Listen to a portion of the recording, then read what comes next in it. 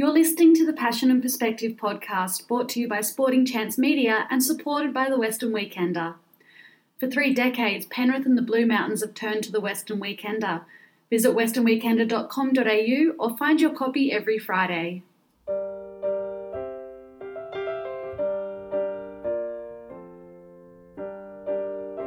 Here is your host, Jonathan Robinson-Lees.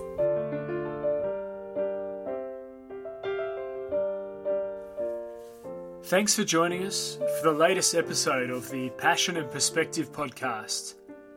Today we are joined by Australian hurdler Sarah Klein. Sarah represented Australia at the 2019 World Championships, contesting the iconic 400 metre hurdles. This moment, like many others in Sarah's journey, are a result of years of toil combined with a humble perspective. Please enjoy the latest episode of the Passion and Perspective podcast. Sarah, welcome to the Passion and Perspective podcast. Thank you for having me. Sarah, in 2019 you were one of 57 Australian athletes to compete at the World Championships in Doha. Being alongside some of the world's best athletes, what was that experience like for you? Pretty incredible, a bit of a dream come true.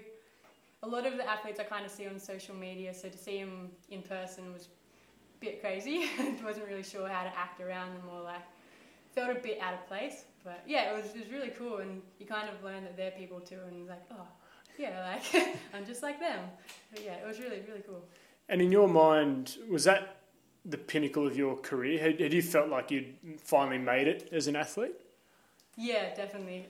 It kind of woke me up a bit just to be at that level. I kind of went in a bit of hibernation with my athletics for a while, not really thinking I could go any further, and then just making it there and actually being at that competition was oh yeah, I am good. Yeah. And your mentality at the start line, or your mindset at the start line, you're set, you're ready to race. What's that like? Again, you're lined up against some of these athletes. Are you completely in the zone? Are you able to enjoy the experience? What's going through your mind at that start line? Oh, so much. I have a real bad problem of just overthinking everything. So a lot of it was just thinking, whoa, this is actually happening. But I wasn't really thinking about the other athletes at that time. It was more just don't stuff it up, run well. Yeah, it was just more the uncertainty of what's going to happen, because I've never raced against people of that league before. So it was a bit uncharted territory. You talked about there, I guess, controlling what you can controlling your own race and not worrying about the other athletes. Yeah. Do you think that's the key to the racing? Because at the end of the day, you can't influence how quick they run or how slow they run. Is that the key, just to focus on what you can control? Yeah, definitely. It's hard, not getting caught up in thinking about the other athletes, but definitely focusing on your own race and what you've been training for, thinking about how you're going to run it, your stride pattern. Yeah, it's hard to do that. I did get a bit caught up with the other athletes, trying to go out with them, but yeah, trying to think about your own race is definitely the way to go.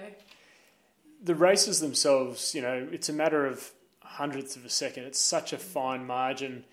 For you, that 2019 World Championships was the culmination of a 7-year journey. What did it mean to you to have made it? A lot. It really it re-sparked that kind of flame with me with my training and all that, because I had gone so long without really accomplishing too much with my training. I was getting better, but nothing, hadn't made any teams or anything to really show for it. So this was just a real cherry on top of the muffin, just to finally make a team. How did you stay motivated? How did you build resilience over that time? If there weren't the specific improvements along the way, you weren't making the teams, how did you keep yourself going? Well, I do enjoy training and competing, but I think just that little bit of hope that it'll happen this year, or this year will happen. I'm just always hoping that you have your breakthrough, and then it'll all be worth it. And it did. For that year it did. And how do you measure success as an athlete? Do you look purely at your times? Is it your placings? Is it just the gut feeling that you have at the end of the race? A lot of it for me is times. So placings, that's good, but if I run a good time and I don't place well, then I'm like, oh, well, at least I've run better than I ever have. But yeah, and also that feeling you get, like, when you do have a good race, you can't really beat it. It's such a good feeling.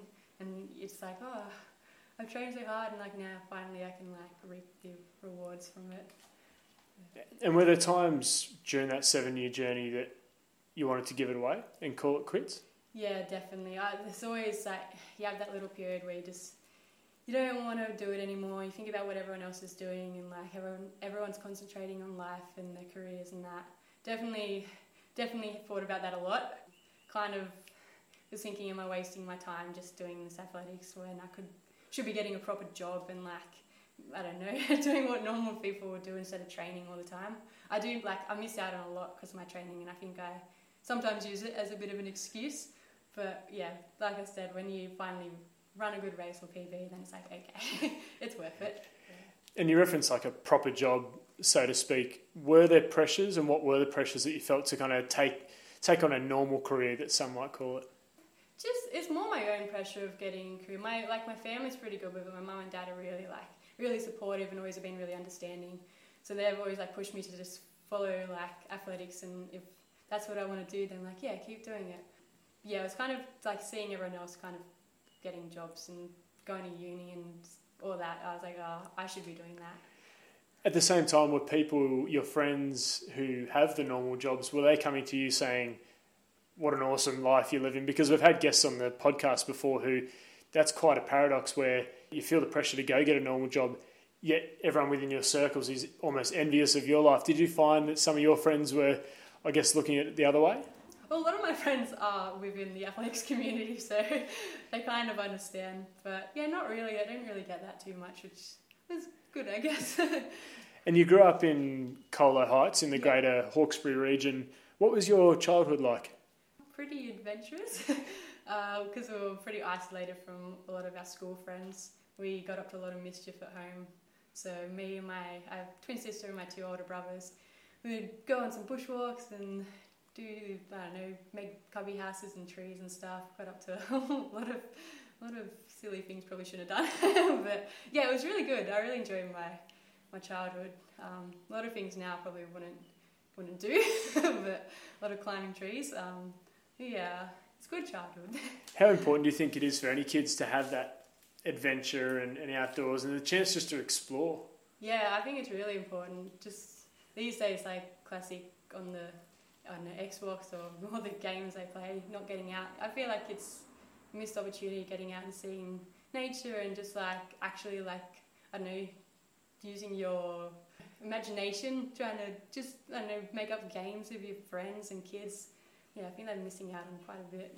And what role did your siblings have on your upbringing? 2 older brothers and a twin sister you referenced there. Was it supportive? Was it competitive? What was the landscape like for you guys? A bit of both. Pretty competitive.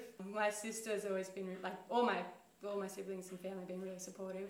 But my sister's probably had the biggest, like, impact on me. I don't know why I'm getting teary, but she's definitely been big help with my running and getting through everything. Do you recall the moment that you uncovered your love for running? Not really. I used to hate doing athletics. We used to do little athletics like with my sister and my siblings, my brothers, and we used to try and get out of going to little athletics because we just didn't want to do it. So I remember one time I had like orange juice and milk to try and make myself feel sick, but it didn't work and we still had to go. But yeah, a few times trying to get out. But after like a few years, I don't know, just started enjoying it. I think Little Athletics definitely played a big part in that because we were like making the friendships. It was more of a social gathering than actually being competitive, which I think that really like kept me going with it. Yeah, a lot of the friends that I met through Little Athletics still friends with now today. So train with them, competed with them, and yeah, still catch up with them now. And what other sports or activities occupied your time? You referenced the climbing the trees and running around. Was there any other sports that took your interest? Yeah, I did quite a few. Used to do gymnastics. Me and my sister did that. Was not very good at it. I like the bars, which makes sense because I like climbing. Did basketball. All my family kind of did a bit of basketball at one point. Soccer. Did a lot of stuff in school, different sports, whatever really came up, just did it. And the little athletics, was that something, I know you said you weren't super keen on early on. Yeah. Had you initially indicated that you wanted to do it, or had your parents kind of guided you to give it a crack?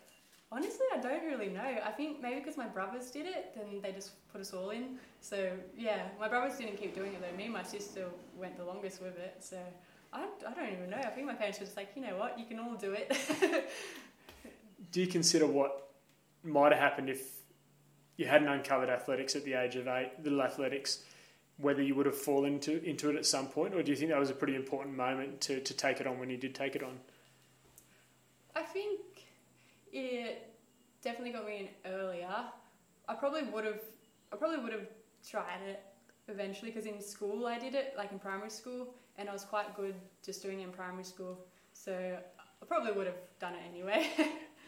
Do you look back fondly on your childhood and the opportunities you were provided, the chance to learn and grow and build resilience? Yeah, definitely. I was given so many like good opportunities as a kid, and just like to be able to try so many different sports. And I had a coach, Marilyn Pearson, up at Kurrajong Bilpin, who she trained me and my sister, and she was definitely a big mentor and kept me going, got me into the event I do today. So just having her as a coach, having all the people around me, my parents being so supportive, definitely had a very good upbringing, and yeah, it was just very supportive upbringing. You talked about mentors there. Were there any idols, any athletes, on the national stage or the international stage that you looked up to and said, I want to be like them? Yeah, probably like the classics like Sally Pearson, Kathy Freeman. Honestly, I don't remember too much. Like, I wasn't full-blown watching the Olympics. I did watch it, but I don't remember any memories of being like, oh, I want to be there. It kind of just as I've gotten older, I'm like, yeah, that's a goal I want to reach.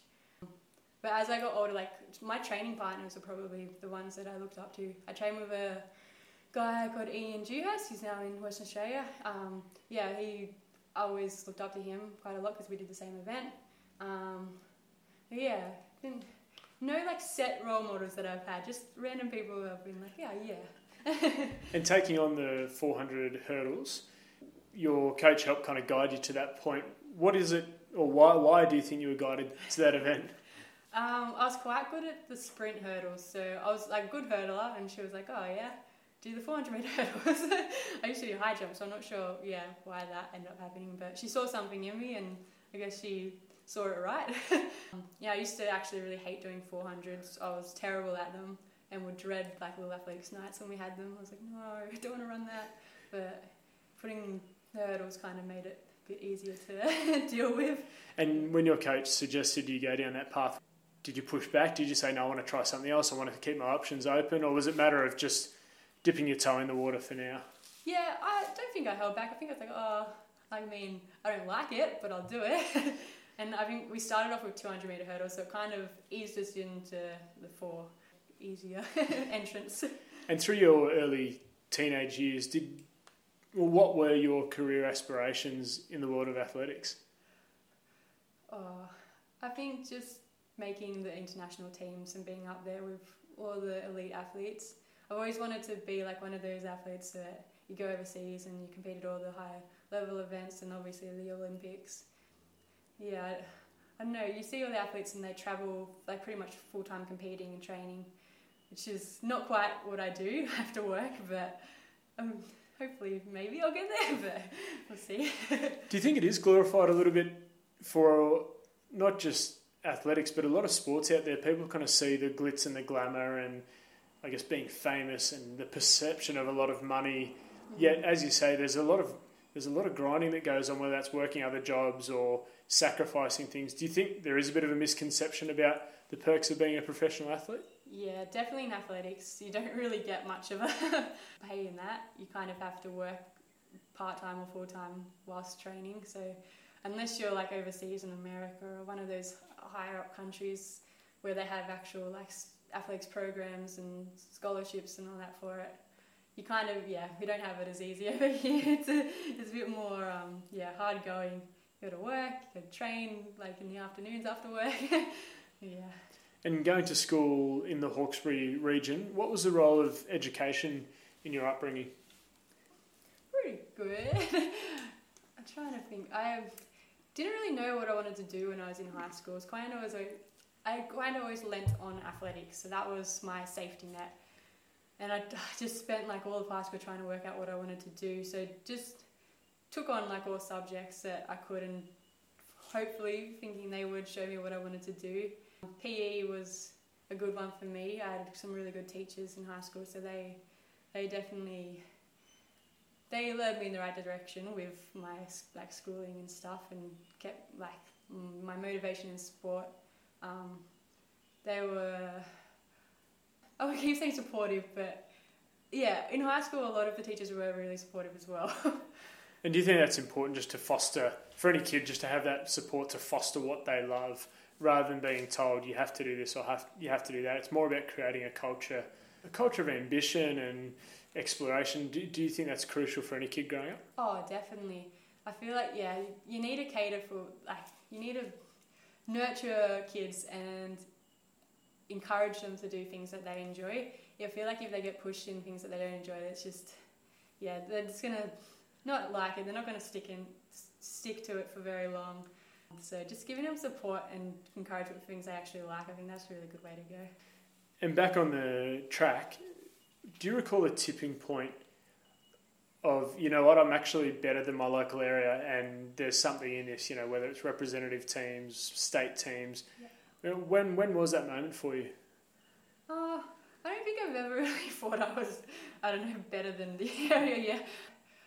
I'm pretty bad with my mindset. I think I'm still not good enough to be where I am. So I don't think I've quite got past that stage.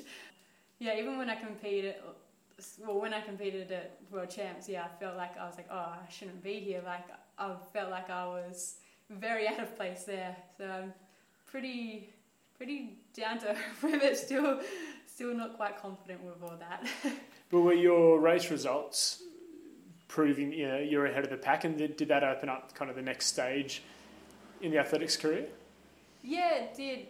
You hit a level where you run a certain time and then people start noticing you, and then you get, in juniors, I got invited to a hurdle camp where the top hurdles in Australia go, and that was like, whoa, like, this is pretty cool.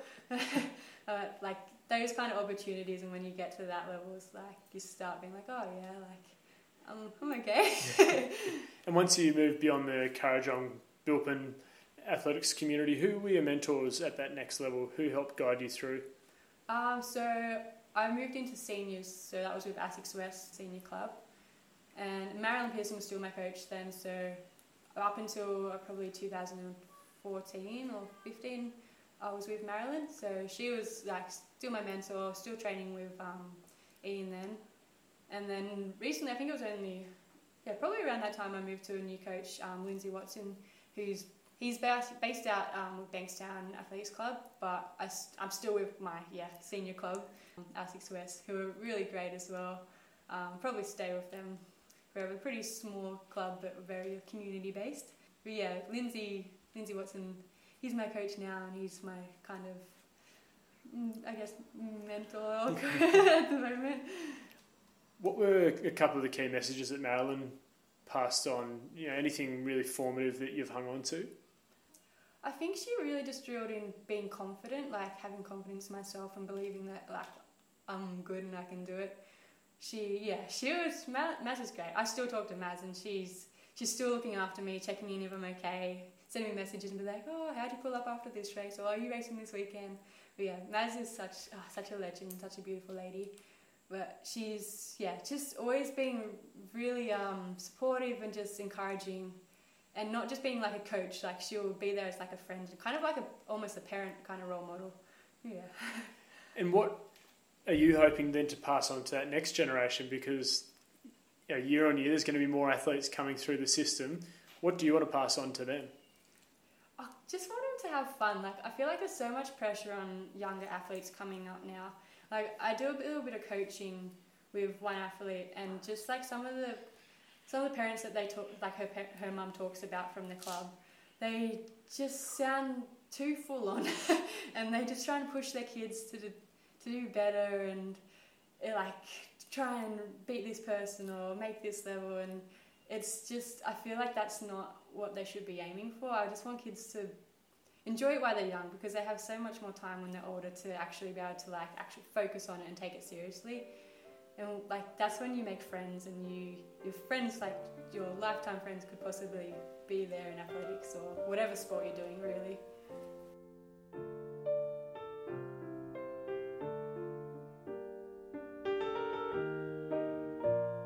This is the Passion and Perspective podcast, brought to you by Sporting Chance Media. For 3 decades, Penrith and the surrounding community has turned to the Western Weekender. Whether it's the Weekender's highly revered print edition or its up-to-date news offerings through its digital presence, the Weekender truly is the heartbeat of Penrith. Visit westernweekender.com.au or find your copy every Friday.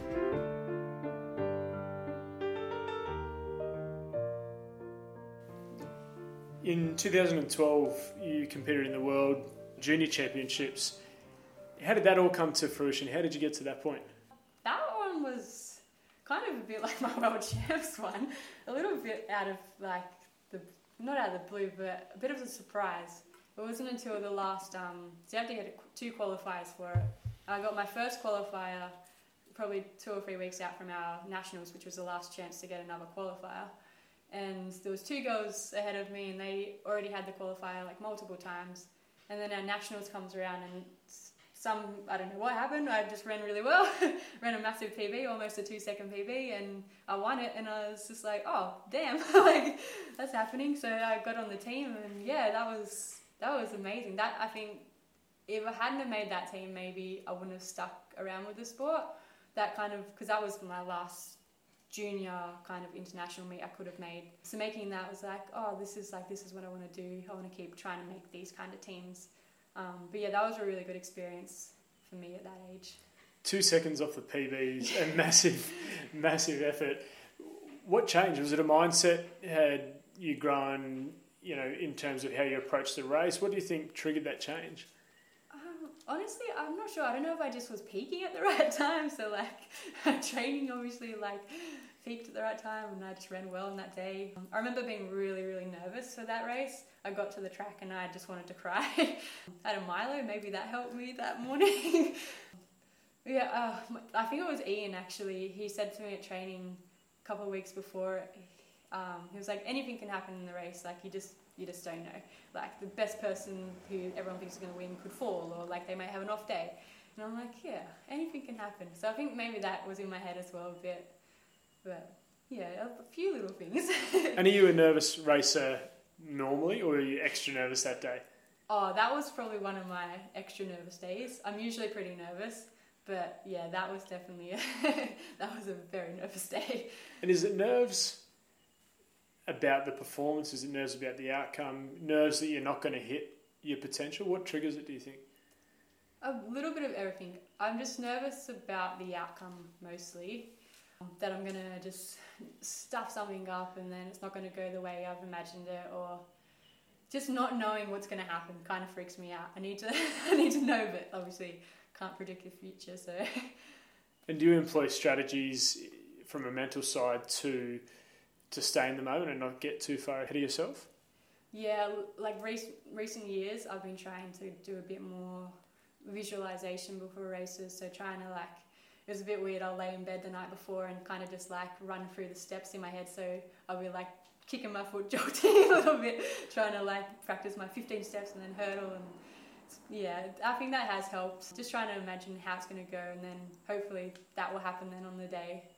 Try not to think about the outcome too much, just focusing on one step at a time. So just coming out of the blocks and then first hurdle and then after that, so on. You spoke about the 15 steps there, and speaking as someone who isn't in athletics, is it that planned to a T that you know how many strides you need to get before each hurdle? Yeah, so usually I'll do a certain amount of steps to each hurdle. So I'll do right leg to the first hurdle, and then I'll try and hit 15 steps between each hurdle up until a point, and then kind of put in an extra step after that. So it's a bit frustrating sometimes trying to keep that stride pattern for the whole race, but it's what I train for, I guess.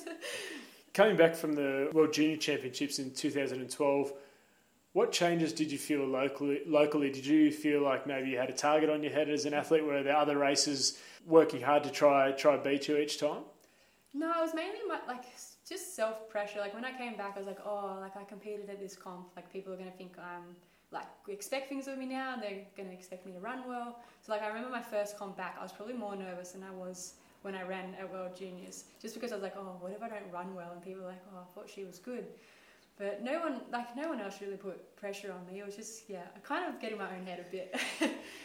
How hard is it, Sarah, to not tie your identity and your self-worth to your performances? Because you hear a lot of athletes, a lot of creatives as well, who let themselves be dictated by how they perform in whatever their field is. How hard is it to separate what you do on the track to who you are as a person?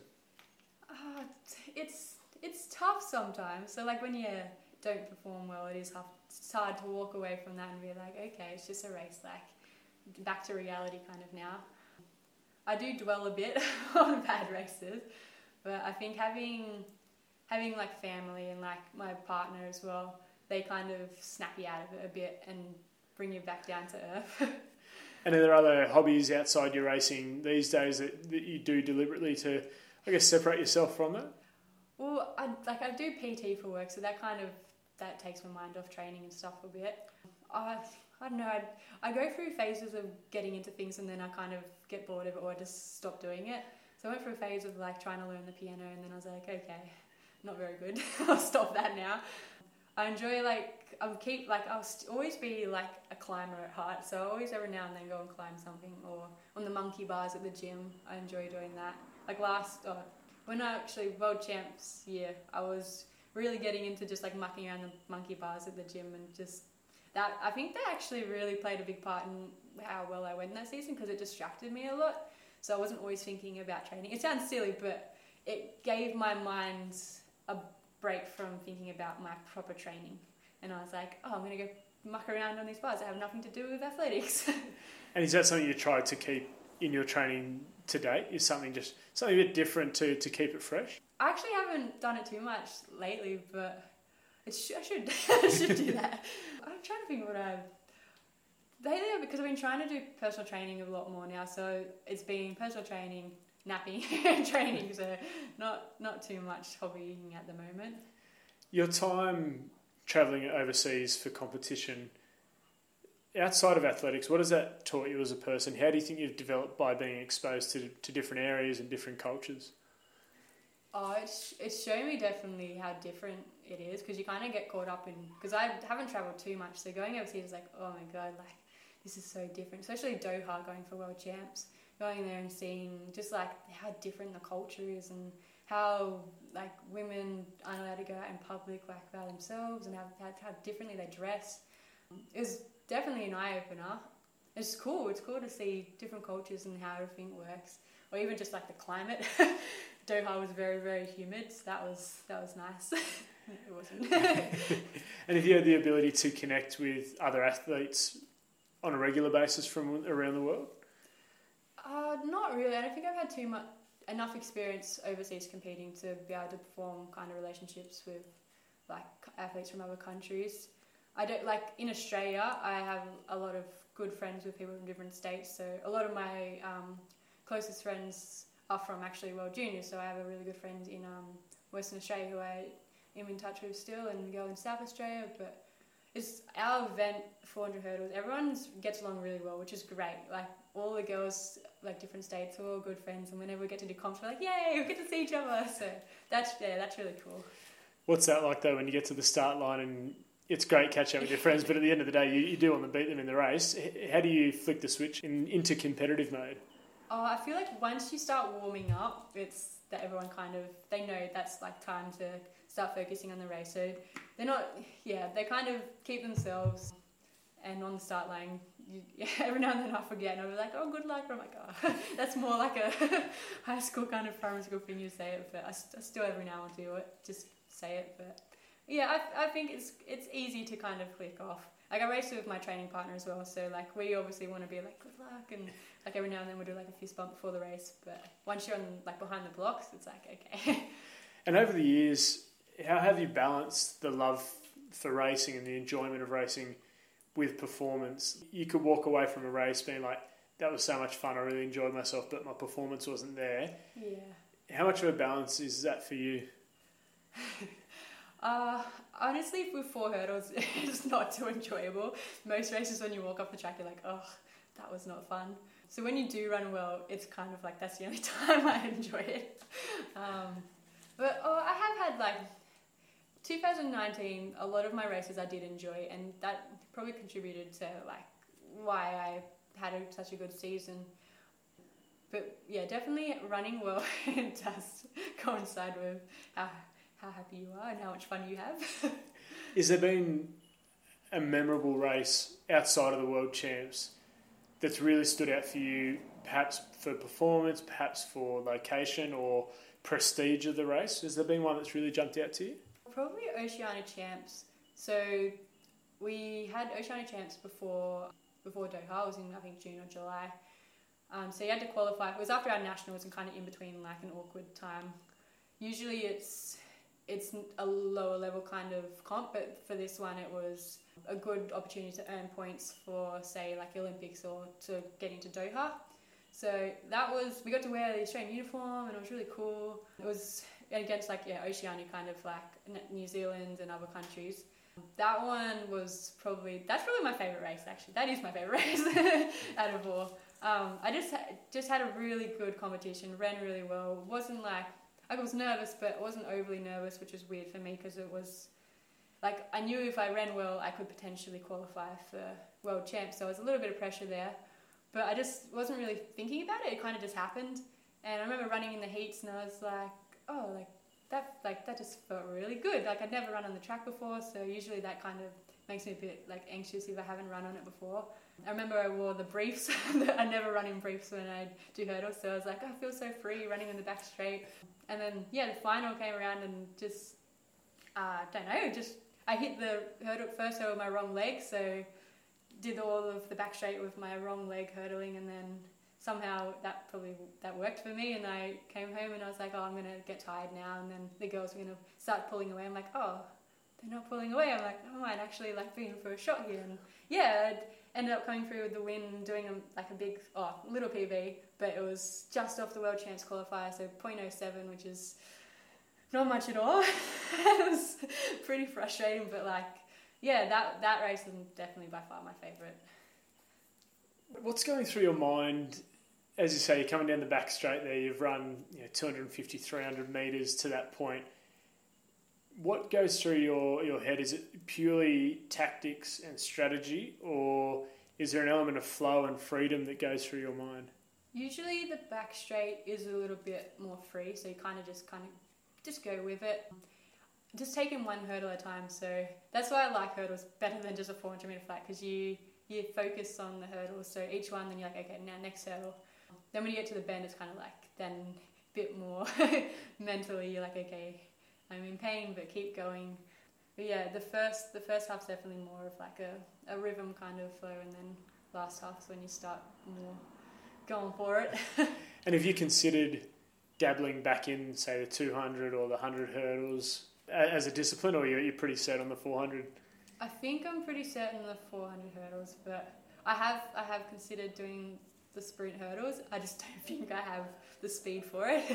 Yeah, I haven't quite got the speed for 200 sprint hurdles. I wish I could do it, but yeah, I gotta be really realistic.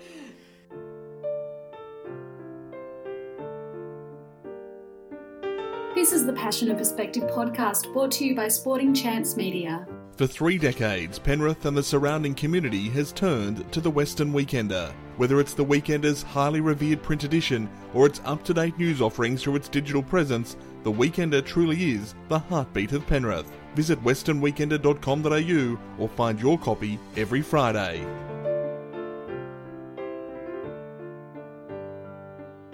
You said to me prior to our chat that accomplishing something after all the hard work, the pain and the tears is a pretty great feeling.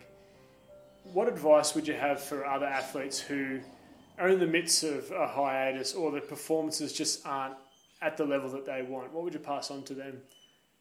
Just that when you're trying to reach a goal, it's not always just up. You're not going to get there just straight away. It's a lot of downhill and then you're coming up. that's what I struggled to realise. I was like, oh, like I'm training all the time, I should be seeing results all the time.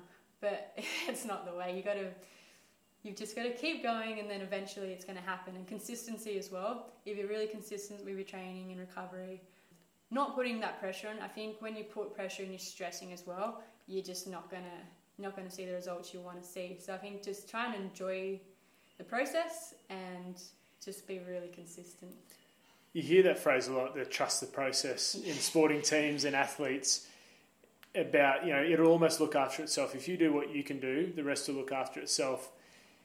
Is it easy to deter from that at time to time? Like, do you think, oh, I just want to fast track this, or I just want that to improve quicker? Like, how hard is it to stay disciplined? It's pretty hard. Like, even like last year when I went in, because coming off World Champs, I was like, yeah, I want to run really well. Like after World Champs, I was pumped, and just like got into the off season too soon and tried to like start running fast when I shouldn't have been running at that intensity. So you really got you got to take your time, do the right like steps to get done through the right training, and if you follow it, then you should hopefully see the results you want. What is the next goal for you, Sarah, in your career? The World Champs in 2019 is a massive, massive milestone. What do you see as the next big milestone for you?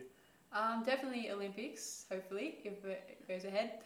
So last year I was kind of on the right track to hopefully qualifying, and then obviously got postponed till this year.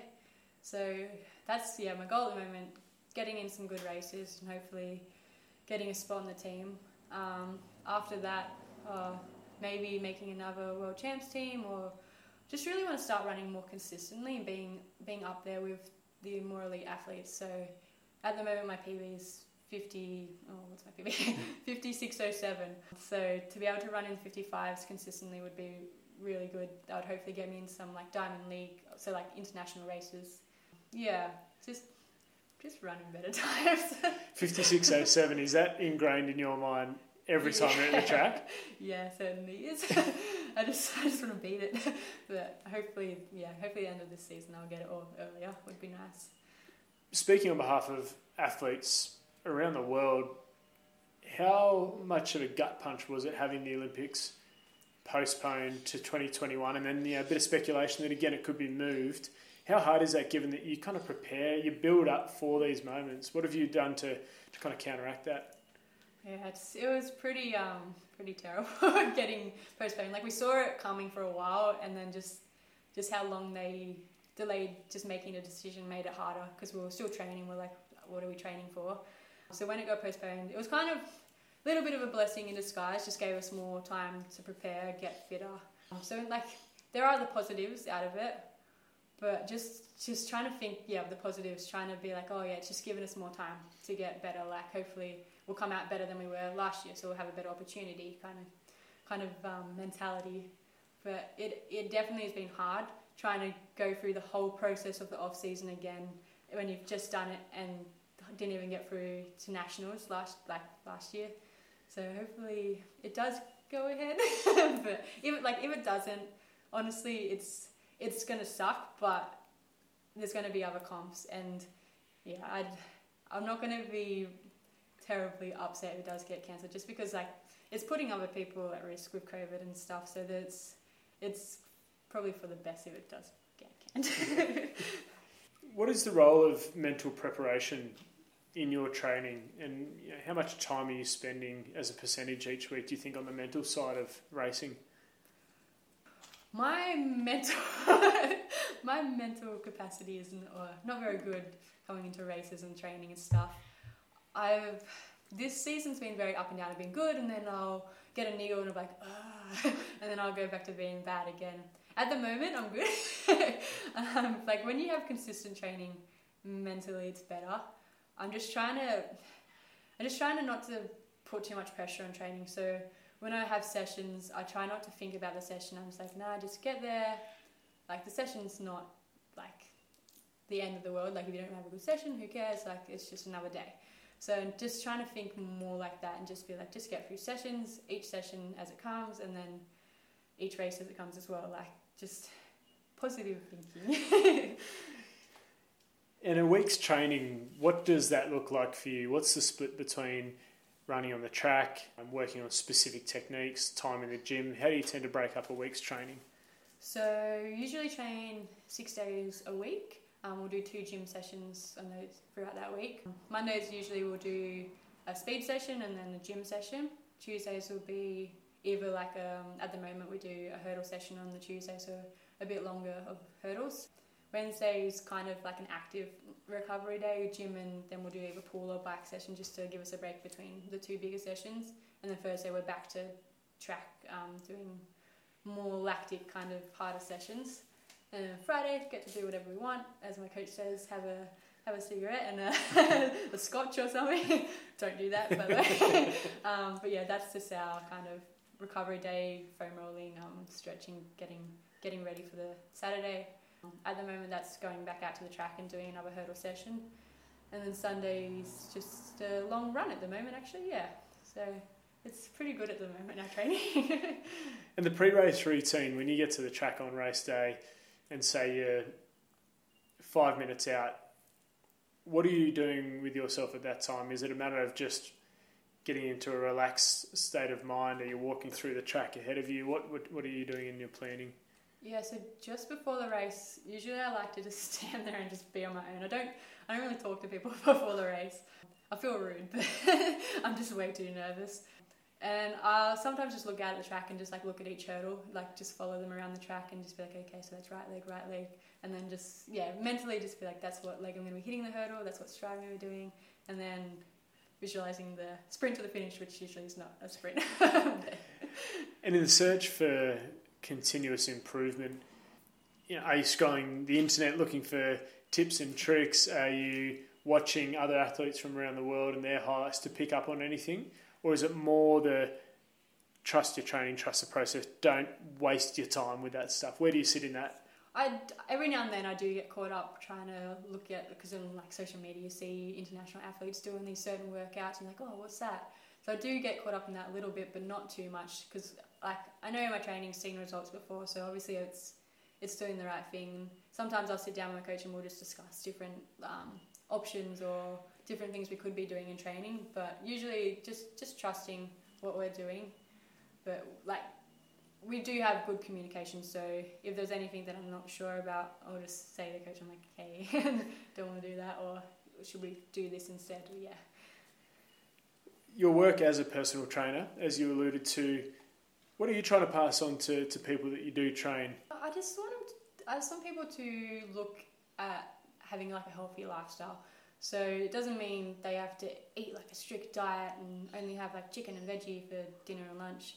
But I just want them to like be able to enjoy the physical, like the exercise, as well as just mentally. Like, I don't know, I feel like when you're training and you're feeling good about yourself, it really affects your mental health as well. So with all of my clients, I'm just like, I'm not your PT, I'm your friend. Like I'm here to like help you see out your goals, feel better about yourself. So that's my main goal. Just hoping they're enjoying it, feel better about themselves. No like strict like diets, or you have to have this, see this result, lose this weight. Yeah, it's just enjoying it and seeing that exercise is not a painful thing. You don't have to dread it. It's an enjoyable thing. The mental health of professional athletes, it's becoming more and more reported. Why do you think that's the case? Why do you think across the board we're seeing more cases of poor mental health in athletes? I think just the pressure maybe. People, I feel like they don't talk up about it. Now that's why probably we're hearing more about people talking up about it, which is really good. Like before it was seen like, oh, like that's not a thing, like mental health. Athletes wouldn't have that. Like they're fit, they're healthy, like they run fast, they're all good. But in reality, it's not like that, and it's good that people are finally talking up a bit about more and taking notice, because there are a lot of athletes out there, and just like people in general, like even with COVID especially, I think that's opened up a lot of people have noticed it throughout COVID a lot more and have talked about it, because it's become worse during COVID because people are stuck at home and can't get out, and with things being cancelled, it's it's made people's lives a lot harder, and mental state's definitely been affected. It's been an incredible journey for you to this point, Sarah. Do you take the time to deliberately reflect on the journey to this point? I do try to. I probably don't do it enough, but looking back at like how far I've come from doing like a little athletics to running, doing high jump and jumping on the mats, doing backflips and stuff, to like representing Australia at in Doha, a country I'd never even heard of. It's pretty incredible. It's been a long few years to get there, but definitely I think it's been worth it. The journey that you've been on, how important is that? Because I think a lot of people look at success and fame and think that it's a fluke or people get lucky. But how important is the whole journey to get to that point, do you feel? Oh, it's pretty important. Like, it's a lot of hard work going into it. And yeah, people do think, oh, they're just naturally good at whatever they're doing. But it's a lot of hard work, a lot of sacrifices to get there.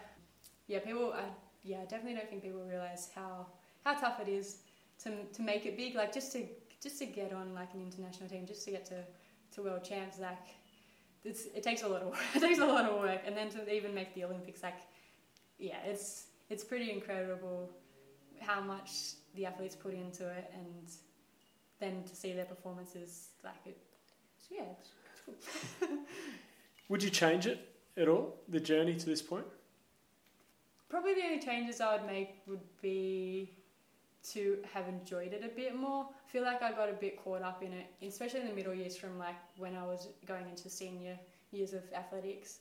I kind of put a lot of pressure on athletics. I'm like, no, I need to train, I need to do this because I'm not seeing any results, so I need to just focus on it more and not enjoy myself. So like I never really went on holidays or just did stuff with friends kind of thing, where I think I wish if I could go back, I would do more of that, go adventuring, go road tripping, because like at the end of the day, like a week of missed training or wouldn't have made much difference at all.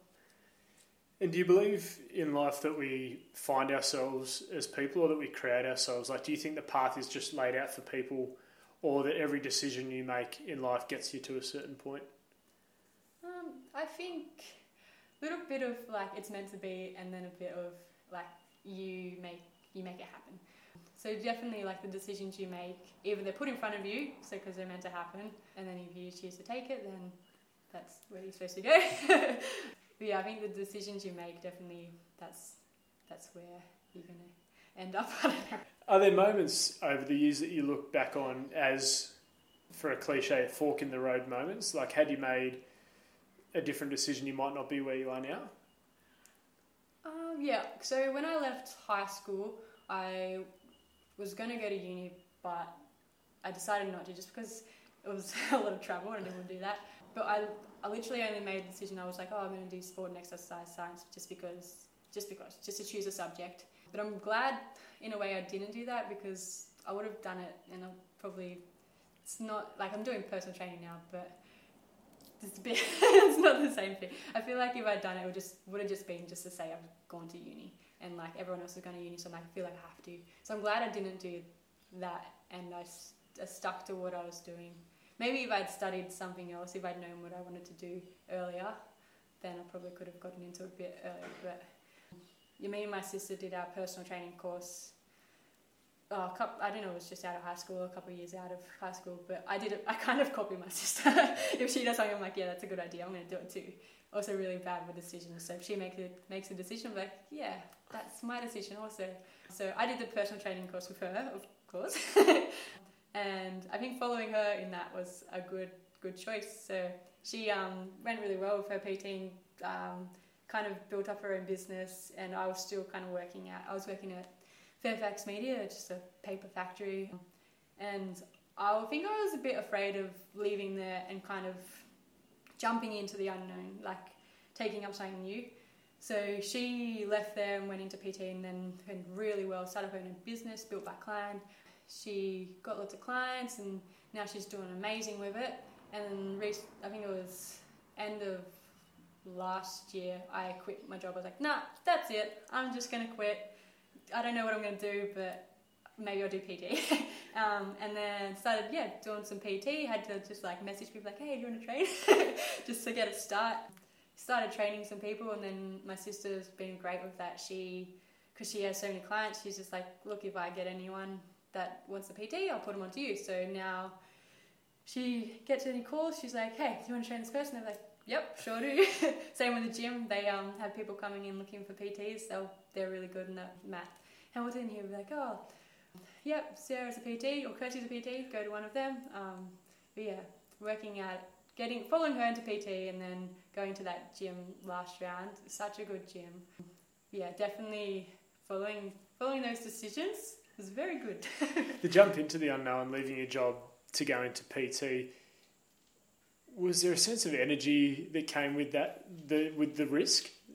Yeah, I was just so nervous that I wasn't going to be good at it. People weren't going to like me. Like, just with training people, you just worried that, I worry that they're not going to like either your personality or the training that they're doing. So I was just worried I wasn't going to do well with it, and then I wasn't going to enjoy it because like people weren't liking the training. But luckily it worked out well, and like I've got really good clients at the moment and everyone loves it. So I love it at the moment. I'm really enjoying PT and it's just so rewarding. So definitely happy with that decision and that fear. I think just jumping in and doing it, it's good. You just got to do that sometimes, and it'll work out or it won't work out. Like you got to try it to find out. With one eye on the Olympics coming up, what do the next 6 months or so have in store for you? So we've just started our kind of season of racing. We've got a few permit meet races, which are you get points at them. So if you based on time, placing, and the level of the meet. So they're all graded. So it's like grade, what are they? Like a C, grade D, and grade E, so on kind of meets. They kind of establish like how many points you're going to get. So a few of those meets coming up. Had our first one, last weekend or the week before. On a Tuesday I had to go to Melbourne, which was a very interesting trip. Last minute, decided the Saturday before that I was going. So Saturday, flew out Monday, raced on Tuesday and came back. So I was the first one to get points. So that was a good choice going there. And then, got a race next Friday in Canberra. Then another one in Canberra. A few more races, and then our nationals is in Sydney. So that's in, I think it's early March. No, early April, sorry. I should know this, but yeah, it's coming around soon. How do people, Sarah, follow your progress? It's a very exciting year for you. But also, how do they get in touch? Whether it's about PT or to hear more about your racing, what's the best way to get in touch? So I'm on Facebook, just Sarah Klein, no H. And also Instagram, Sarah Klein 94. Also, with my sister has the PT page under Built by Klein, so that's also on Instagram and Facebook. So any of those are good. Sarah, thank you so much for an inspiring and honest conversation. Wishing you all the best for a very exciting 2021. Thank you so much, and thanks for having me.